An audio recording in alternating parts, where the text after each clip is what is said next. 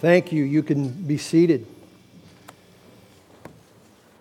Please turn with me back to the book of Exodus, chapter 4.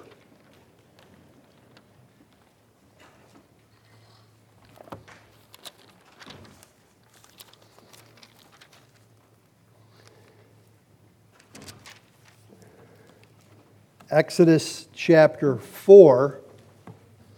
There are 31 verses there that we're going to move through today. So let's begin, first of all, I'll read it. Then Moses answered, "But behold, they will not believe me or listen to my voice, for they will say, 'The Lord did not appear to you.' The Lord said to him, 'What is that in your hand?' And he said, 'A staff.'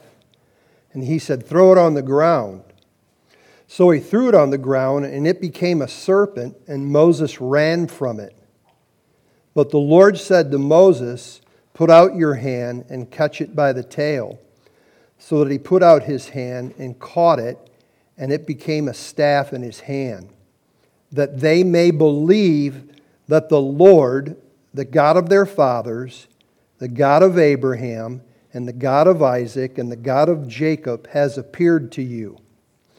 Again, the Lord said to him, "Put your hand inside your cloak." And he put his hand inside his cloak, and when he took it out, behold, his hand was leprous like snow. Then God said, "Put your hand back inside your cloak." So he put his hand back inside his cloak, and when he took it out, behold, it was restored like the rest of his flesh.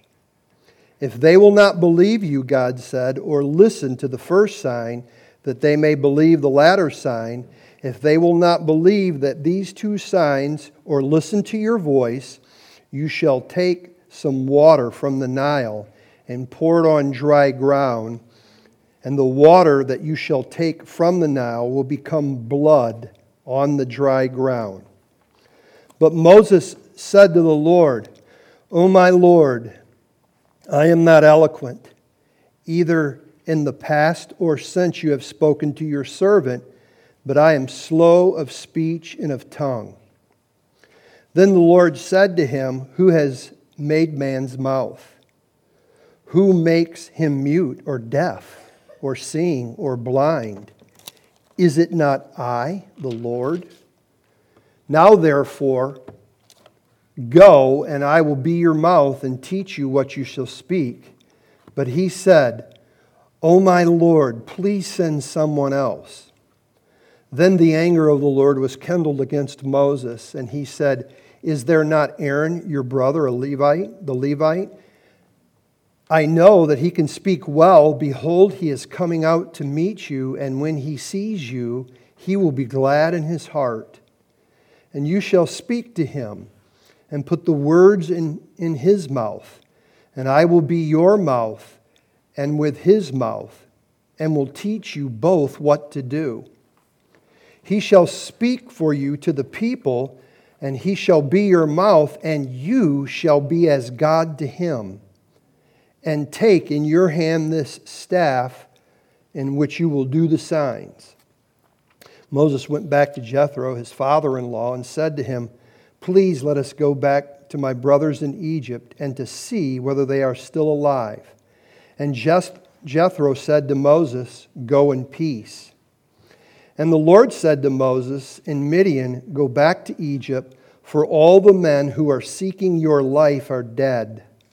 So Moses took his wife and his sons and had them ride on the donkey and went back to the land of Egypt. So Moses took the staff of God in his hand. And the Lord said to Moses, "When you go back to Egypt, see that you do before Pharaoh all the miracles that I have put in your power. But I will harden his heart so that he will not let the people go. Then you will say to Pharaoh, 'Thus says the Lord, Israel is my firstborn son. And I say to you, let my son go, that he may serve me. If you've refused to let him go, behold, I will kill your firstborn son.'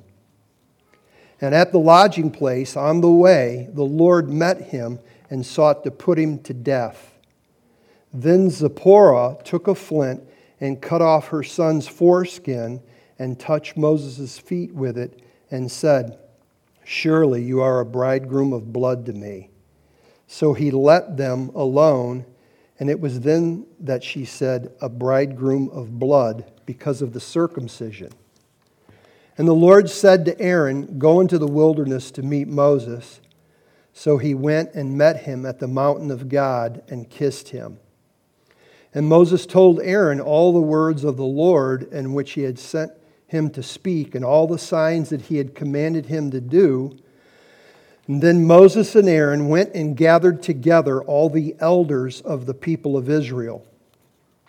Aaron spoke all the words that the Lord had spoken to Moses and did the signs in the sight of the people, and the people believed. And when they had heard the Lord had visited the people of Israel, and that he had seen their affliction, they bowed their heads and worshiped. Let's bow our heads. Heavenly Father, it's with believing hearts this morning that Christ Community Church has gathered to come and to worship you. We pray, Lord, that you'll strengthen your people in your word, build us in the faith, and we pray for these things in the name of Jesus and by the power of the Holy Spirit. Amen. In Christianity, you may have come across some pithy statements that are intended to motivate you. Things like, God will not give you more than you can handle. Or God helps those who help themselves. Or God sees the potential in you. That's why He's pursuing you.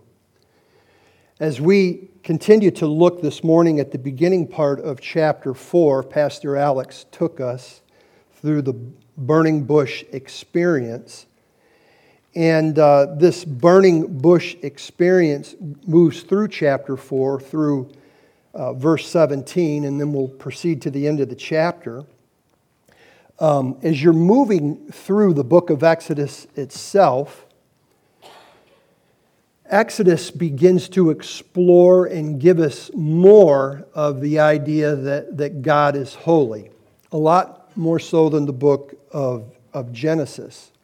To where ultimately, when we take our final sermon on Exodus chapter 20, where there's the giving of the command of the law, the 10 commandments, and we know subsequent to that Moses will write about how to interpret God's laws. We know from the Apostle Paul that the law is holy and righteous and good, and it's important that the law be preached. It's important for us as the church that the law be preached, so we magnify and glorify Jesus who saved us and the hope and the beauty of the gospel. It's needful that the law be preached and that God is holy and that we are sinful so that man can identify his need of the gospel. And once again, the glory of the gospel in Christ Himself is expounded upon. It's made greater. And so as we move through this text this morning, Moses reveals some things about himself that I would say all of us can identify with. I think where we move through this today, he'll talk about his inability. He'll talk about his inadequacy, and he'll talk about his ineffectiveness. And I think he was sincere when he was saying those things. And yet, Yahweh, as He does each of these, gives Moses assurances. There's assurance that's given by Yahweh on every step. He's going to tell them the actions, Yahweh does, of Pharaoh. He does that for Moses' assurance. He will tell him of the actions of Aaron. Once again, to give Moses assurance. He then will tell them of the actions of the elders and how they will respond. And of course, we know that all of these things were so that God's people would believe. And I think one of the things that we want to bear in mind, matter of fact, let's hold your spot in Exodus chapter 4. I want you to go back to our scripture reading this morning, back to 1 Corinthians chapter 1. Because this is a lengthy chapter, I want to just give you this at the beginning for our own sake.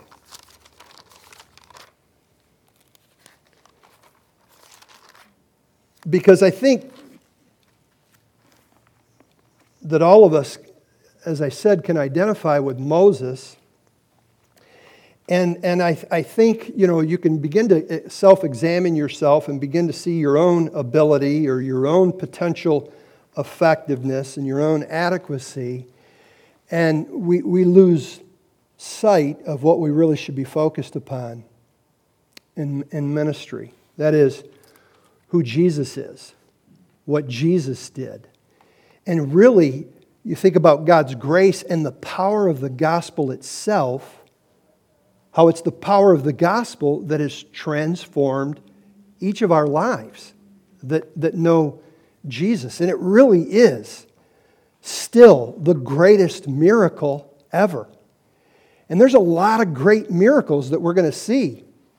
Some of them are just small miracles like manna, and some of them we're going to come across in this like, the parting of the Red Sea. And I think it's really important as we look at all of this and as you consider your own life that we never lose sight of that. We never lose sight of the fact of who Jesus is and what Jesus did and the power of the gospel that transformed us. It's what you're building your life on, and it's who we proclaim to people so that they can be transformed. And in simplicity, and I guess I would entitle the message this way, it's to trust and obey. There was a hymn that was sung when I was a kid, trust and obey, for there's no other way to be happy in Jesus but to trust and obey. And I think that's what Paul is actually saying when he closes here. This is such a great text in 1 Corinthians chapter 1. I just, again, want to read the end of it. But that we gain in its simplicity strength to trust and obey Jesus. Verse 29, so that no human being might boast in the presence of God. And because of Him, you are in Christ Jesus. That's because of course, God the Father, that you are in Christ Jesus, who has become to us, everything is supplied here, wisdom from God, righteousness and sanctification and redemption, so that it is written, let the one who boasts, boast of the Lord. And that really was a big motivation for us when some 7 years ago we changed our name to Christ Community Church. We want to boast about Christ.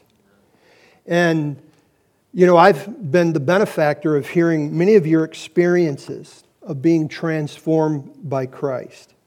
And all of us are here this morning just a continuing to build our lives as God's people gather, as He gave us upon the Lord's Day, to simply trust and obey Christ, and that Christ is the center of our lives.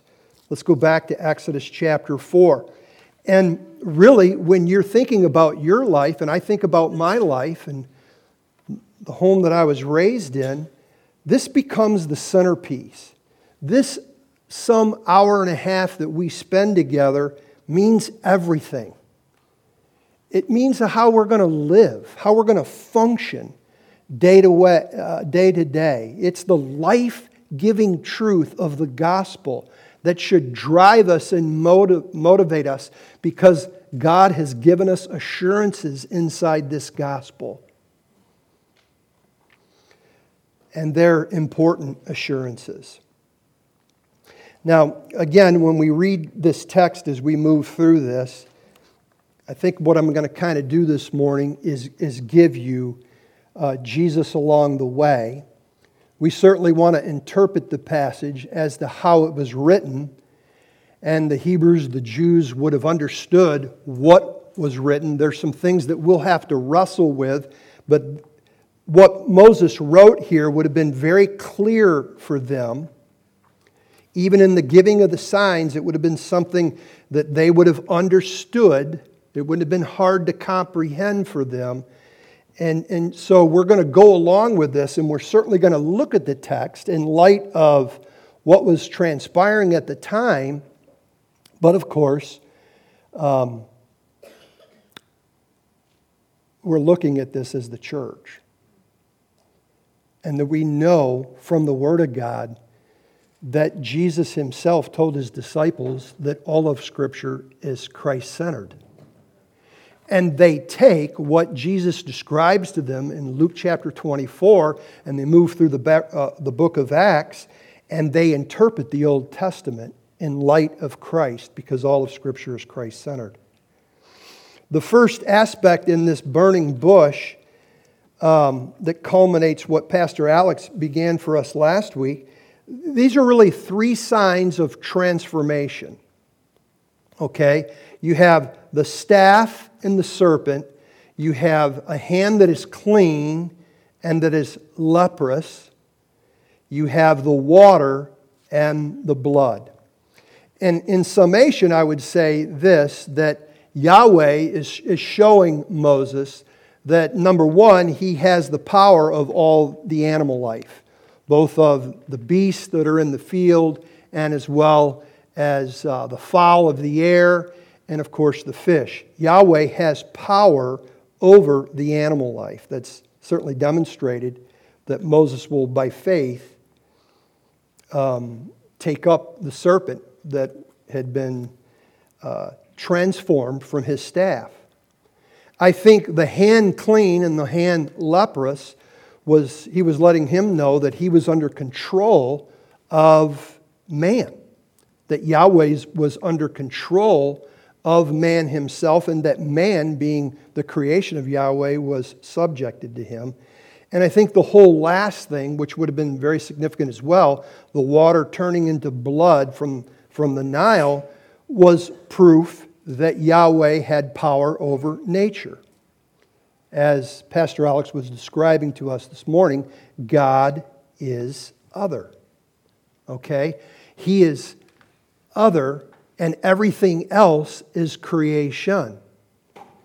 And all of creation is subject to its creator.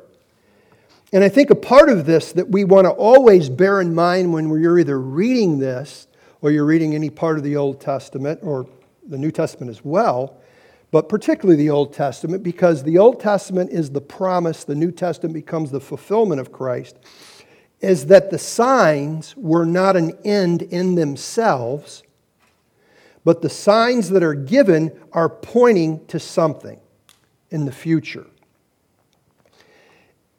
When Moses is before Pharaoh, we want to be mindful that Moses thought he was God. He was the ruler of the most powerful nation at the time, which was Egypt, and he thought he was a godlike king. And so here who comes, as we read from the chapter here this morning, because all of the people were dead now that knew that Moses had killed the Egyptian, here comes this dirty shepherd with a staff. And there's no doubt in my mind as he looked at Moses, he thought, who in the world does this guy think he is? That he, in his staff, can take on my scepter. I'm the most powerful being in the universe. And so these things that are described here, that happens on the burning bush, Yahweh is showing how he is going to transform the circumstance that Moses is in and what the Israelites in, God's people, and he is at this moment going to save them from the bondage that they're stuck in. The staff, as we'll move through this morning and in the weeks to come, reflect a type of authority and the power of God. We know as we think about the staff from Psalm chapter 23, we think of the Word of God, right? The Word of God is our authority. The Word of God is our power. We believe here at Christ Community Church that the Word of God is inspired of God, and that's why it's needful that we preach through it verse by verse, because it's God's Word. And so we shouldn't pick and choose what we want to do. And there's difficult passages, some of the ones that we'll even cross a little bit for people this morning. The staff represented the authority and the power of God. The serpent, of course, represented Egypt. And I really think more than likely, I know the text doesn't say this, but more than likely it was probably a cobra, because in all archaeology findings that come from Egypt, they have cobra, and the cobra was kind of the insignia of the nation Egypt. And certainly, I certainly believe it was poisonous, because when Moses first does it, he blows dodge. He runs. And I don't blame him. I hate snakes. But I want you to catch this here. He does trust Yahweh, because who in the world is going to grab a snake by the tail? You grab a snake by the tail and it's biting you. Everybody tries to capture a snake by its head. And so once he gets his wits back, having been scared the daylights out of him, he trusts Yahweh and he picks it. And of course, I think that's what's being represented here. And certainly we know all the way back to the garden, there's only one of two races. There's only one of two kingdoms. There are the seed of the serpent and the seed of the woman. I think the whole hand clean here in this for Moses is he was letting him know that I'm going to be in control of Pharaoh. And I think because to a certain degree, Moses is going to be a little fearful.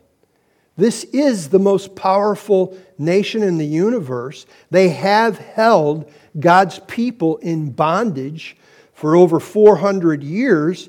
And Yahweh is letting certainly Moses know that he was in control of Pharaoh. And the last thing about this water being turned to blood, I think probably is significant, because if you read anything about the nation Egypt at this time, the Nile would basically, from the richness of the water, had about 30 feet deep of mud. And they would use that mud, and that mud fueled the building of the Egyptian empire. And it was a very resourceful thing that led them to their power, the richness of their soil, and all the various the fish life that was there and the fowl life there. It was an integral part to the building of the Egyptian empire. And I think here what Yahweh is letting Moses know is, I'm going to bring this thing to naught. I'm going to destroy it. I'm going to destroy Pharaoh. And so there's a great deal of assurances that, of course, Yahweh is giving to Moses. And we know when we move through the rest of this book, as we encounter the 10 plagues, each of those plagues will represent a different god that was worshipped in Egypt. And that Egypt itself was a pluralistic worshiping group of various deities. Yahweh, of course, was letting Moses know he was going to save his people. And most assuredly, we need to know that Jesus is the true king. Jesus is the true king, who is the king of the nations. all who belong to Jesus have been made a part of his glorious eternal kingdom. Now, before we move past that, though, we consider the three excuses that Moses gives here, right? In verse 1, he looks at Yahweh and says, man, they will not believe. In verse 10, he looks at Yahweh and says, I am not eloquent. And in verse 13, he's exhausted by his own excuses, and he says, Yahweh, would you please send somebody else? Just please send somebody else. And I before we just kind of tossed Moses aside, I think what's happening here is legit.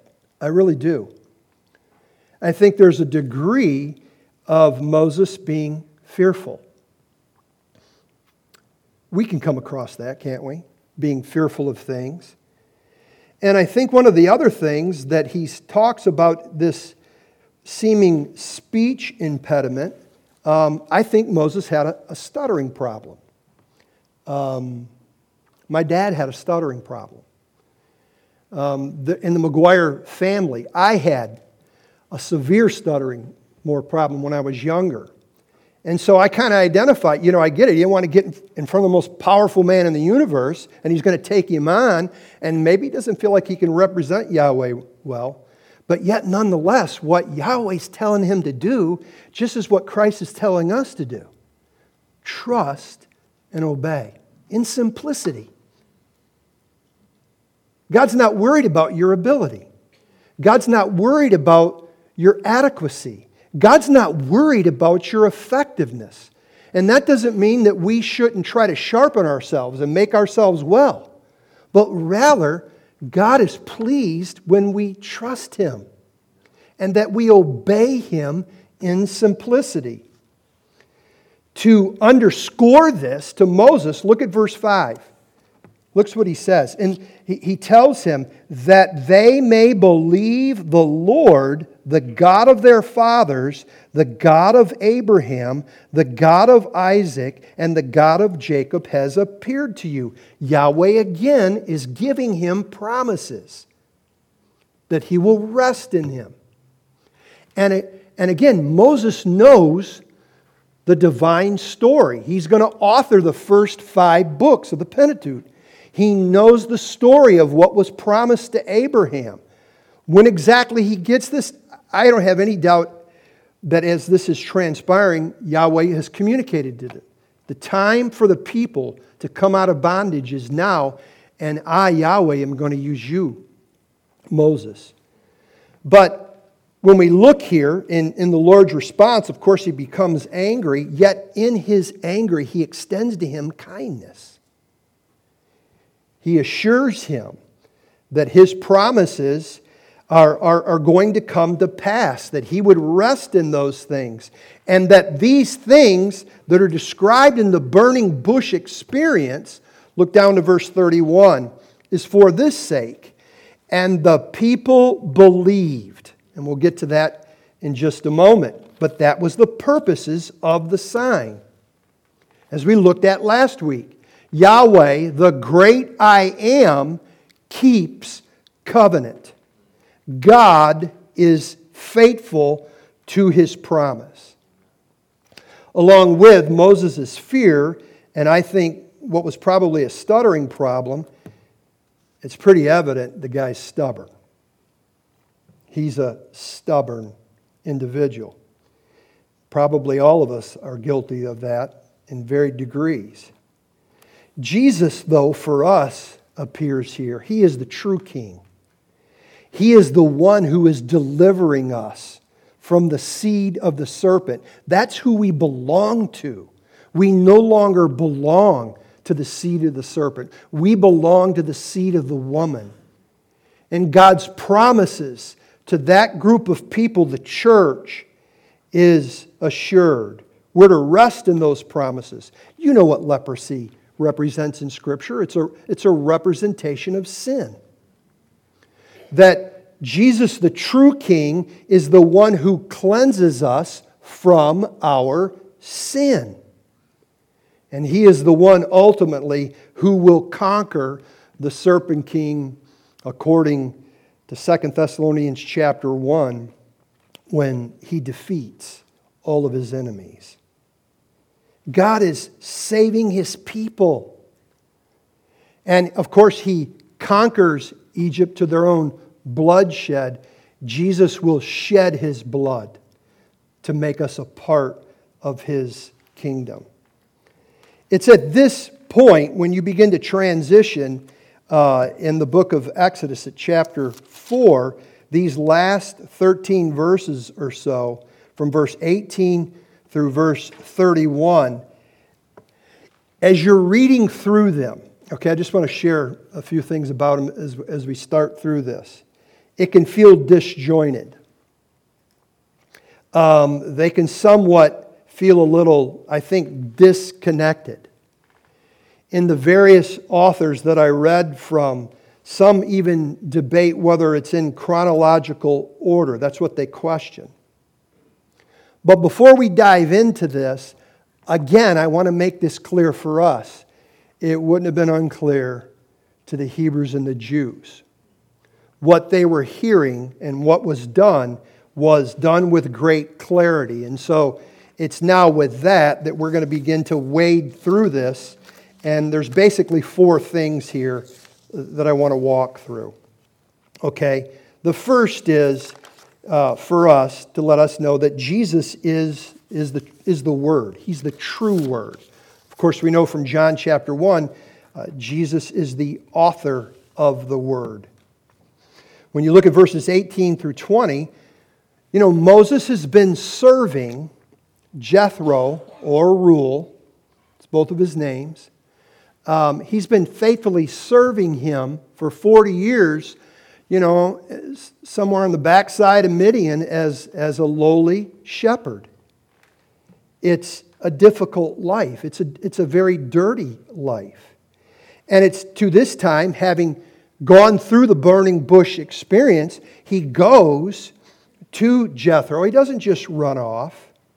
And he makes a request at this time to return to Egypt so that he would check on his brothers. Once again, as I've just mentioned, think about this now. He served Jethro faithfully for 40 years. Jethro is clearly impressed by Moses. He gives him his daughter Zipporah. And so there's a relationship that's been established that Moses carries a good reputation. He carries a good reputation. Once again, look at verse 19. Yahweh gives Moses assurance. And the Lord said to Moses in Midian, "Go back to Egypt, for all the men who were seeking your life are dead." There's no question. That's not difficult to understand. Moses probably would have thought about that. Once again, Yahweh is giving him assurance. And so Moses here packs up his entire family. And here's what I thought was interesting about this. Look at verse 20. Now Moses' staff is called the staff of God. Now, clearly, we get that for us because Jesus is the true Word. He's the true Word. Our assurances, our promises come by the Word of God. Our knowledge of who God is, our power, our authority come from the Scriptures because Jesus is the true Word. He is the one who gives us His assurances and His promises according to His Word. Moses now, again, he packs up all his family, and I think this is a good teaching point for all of us who are dads, who are wannabe dads. Dads, husbands should lead their families well according to the promises of Scripture. We should center our lives. We should live our lives foundationally upon Jesus and upon the promises of the Word of God. Order your life, men, in light of Christ. Love your wife like Christ loves the church. Point your children to Jesus. Because big picture, there's nothing else that matters. Now, that doesn't mean we're going to go about and going to have good careers and pursue those things. Those things are okay. God values work. But everything that you do should be in light of who you are in Christ, to love your bride and to love your children and point them to Jesus. Because really it's true. In the end, nothing else is going to matter. So, like the Beverly Hillbillies, he loads up the truck. And there they go. They're headed off to Egypt. Again, I'm wading through this as if it is chronological. I could never tell you whether it is or not. And even true, the most scholarly of individuals can't know for sure. We just know that this is how God put His Word together. But the next section here is verse 21 through 23. And I will tell you this, there's no question in my mind that there's a great deal of pastors that would avoid this section. But we can't do that because we're subjected to the author. And we'll all give an account. But follow along with this in verse 21. And the Lord said to Moses, when you go back to Egypt, see that you do before Pharaoh all the miracles that I have put in your power. We know what those are. Notice this with me. But I will harden his heart so that he will not let the people go. Then you shall say to Pharaoh, thus says the Lord, Israel is my firstborn son, and I say to you, let my son go that he may serve me. And if you refuse to let him go, behold, I will kill your son. And of course, that's a prophetic statement because it's going to hold true. It's going to hold true. Yahweh says here, though, let's deal with the elephant that's in the room, I will harden his heart. I, Yahweh, will harden his heart. Now, the word harden is used 19 times in the text that Pastor Alex and I are going to go through. Okay, I just want to name them, not all the verses. But we start here where it says Yahweh will harden his heart. It's mentioned in chapter 7, in chapter 8, in chapter 9, chapter 10, chapter 11, and chapter 14. It is 19 times it talks about Pharaoh's heart being hardened, first and foremost by Yahweh, and then Pharaoh himself will harden his own heart. And if I remember right, I think it's twice said of Yahweh here at the beginning. And once again, I think he's giving him assurances, Moses, because to one degree or another, he's probably wondering his response. God hardens Pharaoh's heart. Pharaoh hardens his own heart. And once again, we're going to walk through this. There's going to be a lot of said about it. I want to say this just at the onset of it. It amazes me how people won't let God be God. God is God. God is other. And we are His, of course, creation. Pharaoh's hardening here, at least in part, leads to Moses' perseverance. Okay? We believe in the perseverance of the saints. I love what R.C. Sproul said about that. It is really not the perseverance of the saints. It is God persevering in the saints. So that in the end, just as our dear sister Renee had, she profoundly professed faith in Jesus to the end. God persevering in her. But perhaps God did this, perhaps Yahweh did this, at least in part, because Moses would get a little fearful. After 3 plagues, now what's next? And he wants to run off. But let's be clear about this because we want to let God be God. It is God who is orchestrating these events in part to strengthen Moses because Yahweh could have reduced him like that. He didn't need 10 plagues. He didn't need any of this. But listen to these words found in Romans chapter 9, verse 17 and 18, as the Apostle Paul will recall this. For this very purpose I have raised you up, that I might show my power in you, and that my name might be proclaimed in all the earth. And so it is this morning in Sterling Heights in 2020. So then, He has mercy on whomever He wills, and He hardens whomever He wills. Why? In part here, for God's glory and salvation of His people. Because Jesus is the true sovereign. Now, before we move on with this, I just want to say this. And again, we're going to get into this quite a bit. Pastor Alex and I both will. But we obviously want to say something to this now, because we do want to let God be God.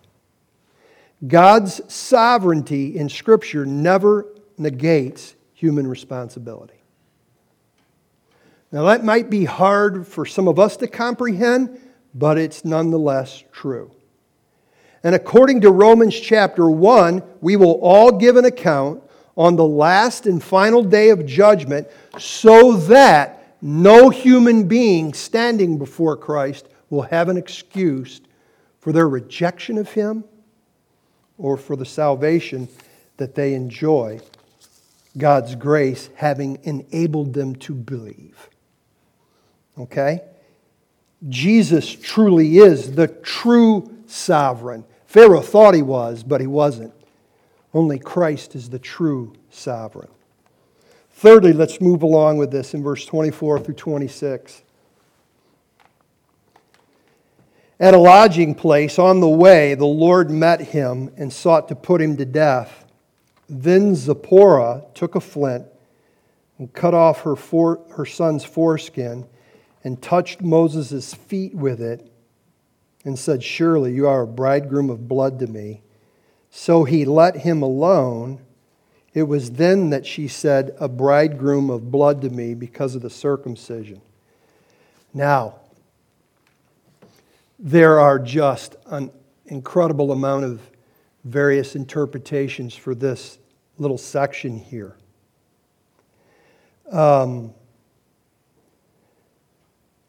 When it says that the Lord met him to bring him to death, some even have thought that was the son.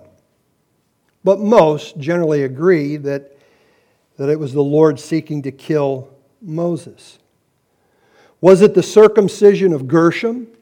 Was it the circumcision of Eleazar? I read one guy that thought Zipporah had another son from another marriage and thought it was when it says her son in that section. No matter what you look at and depend on who you read, all accounts show Moses in a bad light. We'll see this. Some accounts hold Zipporah, his wife, in a bad light. And kind of the language here, they perceive that language to mean that she's disgusted with the whole ceremonial rite. But I don't think she is. I would side with those who see her in a good light. Remember this, that Zipporah clearly was a Gentile. The Lord sought Moses' life, and I think part here is Moses is revealing to us his stubbornness. He stubbornly doesn't circumcise Gershom, and he doesn't do so, I don't know, other than the fact that he probably was stubborn. The Bible doesn't tell us and doesn't spell everything out, but it's clear to us, we know from other scriptures, that Moses, as we were looking at men should lead their homes, he was clearly the one who was responsible to circumcise his son. And yet I find this fascinating. It is Zipporah, a Gentile, who I genuinely believe at this time had trusted Yahweh. She circumcises their son because she gets the covenant promise of Abraham that, of course, Moses had shared to her. And so when people look at this one text in a bad light and they see that he says, surely you are a bridegroom of blood to me, a bridegroom of blood, I really think because there's some authors that I read that she was associating the rite to Moses, and that was an act that the Jews would have humbly recognized. In this light, it's a sign of expiation to amend the guilt. In this case, it would have been for Moses for shunning his responsibility and to do the covenant signifying rite. It was, in effect, atoning, and it would spare Moses' life. It also, of course, would be a sign of satisfaction. One of satisfaction. This whole, a bridegroom of blood to me, I think is more in the light that she was saying, now because blood has been shed, you have been spared. Yahweh will spare you. And so the act of circumcision, this sign, once again, is extinguishing Moses from his guilt. I really believe it's an act of honor. I think it's paid to the pledges of God's good grace. And I did this in a bigger light because when we ultimately get to Exodus chapter 18, which the entire chapter deals with Jethro, I think Zipporah's dad, Jethro, gets converted to Yahweh based on the testimony of the chapter. So for me, I don't see, and I'm trying to make a defense, I'm trying to tell you how I came to this conclusion. There's nothing in any portion of Scripture that has Zipporah in a bad light, and neither does it her dad, Jethro. And as we'll see in chapter 18, he gives them some wonderful practical instruction. She's tied to the covenant promise, again, because she believes Yahweh. You remember, Abraham believed God, and it was counted to him as righteousness. And of course, Abraham circumcised his son. Let's look at this. Turn to Ephesians chapter 2. I just want to give this. There's many sections in the New Testament you can go to talk about circumcision, and it's always given in a spiritual light. Okay? I think this small section that we're looking at in Exodus chapter 4 there, verse 24 through 26, is a pointing forward. Zipporah, a Gentile, Moses, a Jew, the act of circumcision. Let me just say this before I read this text in Ephesians chapter 2. You can read about circumcision in Romans chapter 2. This is interesting now that I'm thinking about this. And in Colossians chapter 2, we just read, Pastor Alex preached that Sunday, talking about the circumcision. He is not a Jew that is a Jew outwardly, but inwardly. Why? Because Christ has circumcised our hearts. Expiation from sin. Christ has made amends. He has satisfied God's justice and law so that God can look at us cleansed, forgiven. And it need be that happened that way because we're guilty and God is holy. But follow along with me in verse 11. Therefore, remember that at one time you, Gentiles in the flesh, called the uncircumcision by what is called the circumcision, which is made in the flesh by hands. Remember that you were at that time separated from Christ, alienated from the commonwealth of Israel, strangers to the covenant of promise, having no hope without God in the world. Gentiles, Zipporah. But now, in Christ Jesus, you who once were afar off have been brought near by the blood of Christ. Now remember this. And we are, when we're in sin, in warfare to God, but because God has saved us in Christ, He now, Himself, is our peace, who has made us both one, Jew and Gentile. There is one family of God. And He has broken down in His flesh, of course, Christ at the cross, the dividing wall of hostility by abolishing the law of commandments expressed in ordinances, that He might create in Himself one new man in place of the two, so making peace. And I'll just stop there for that. Because here's the truth. Jesus is the true circumcision, so that Jew and Gentile can share alike in the promises of God. Let's go back to Exodus chapter 4. We'll wrap this up. In verse 27 through 31, the Lord says to Aaron in verse 27, "Go into the wilderness to meet Moses." Now, I think simultaneous to the burning bush experience, Yahweh has clearly communicated to Aaron, "I'm going to have you hook up to your brother for his help." So he went and met him at the mountain of God and kissed him. And Moses told Aaron all the words of the Lord with which He sent him to speak, and all the signs that He had commanded him to do. They meet on Mount Horeb. And then verse 29 through 31, you're going to shift. And it says, then Moses, we're going to shift all the way to Egypt.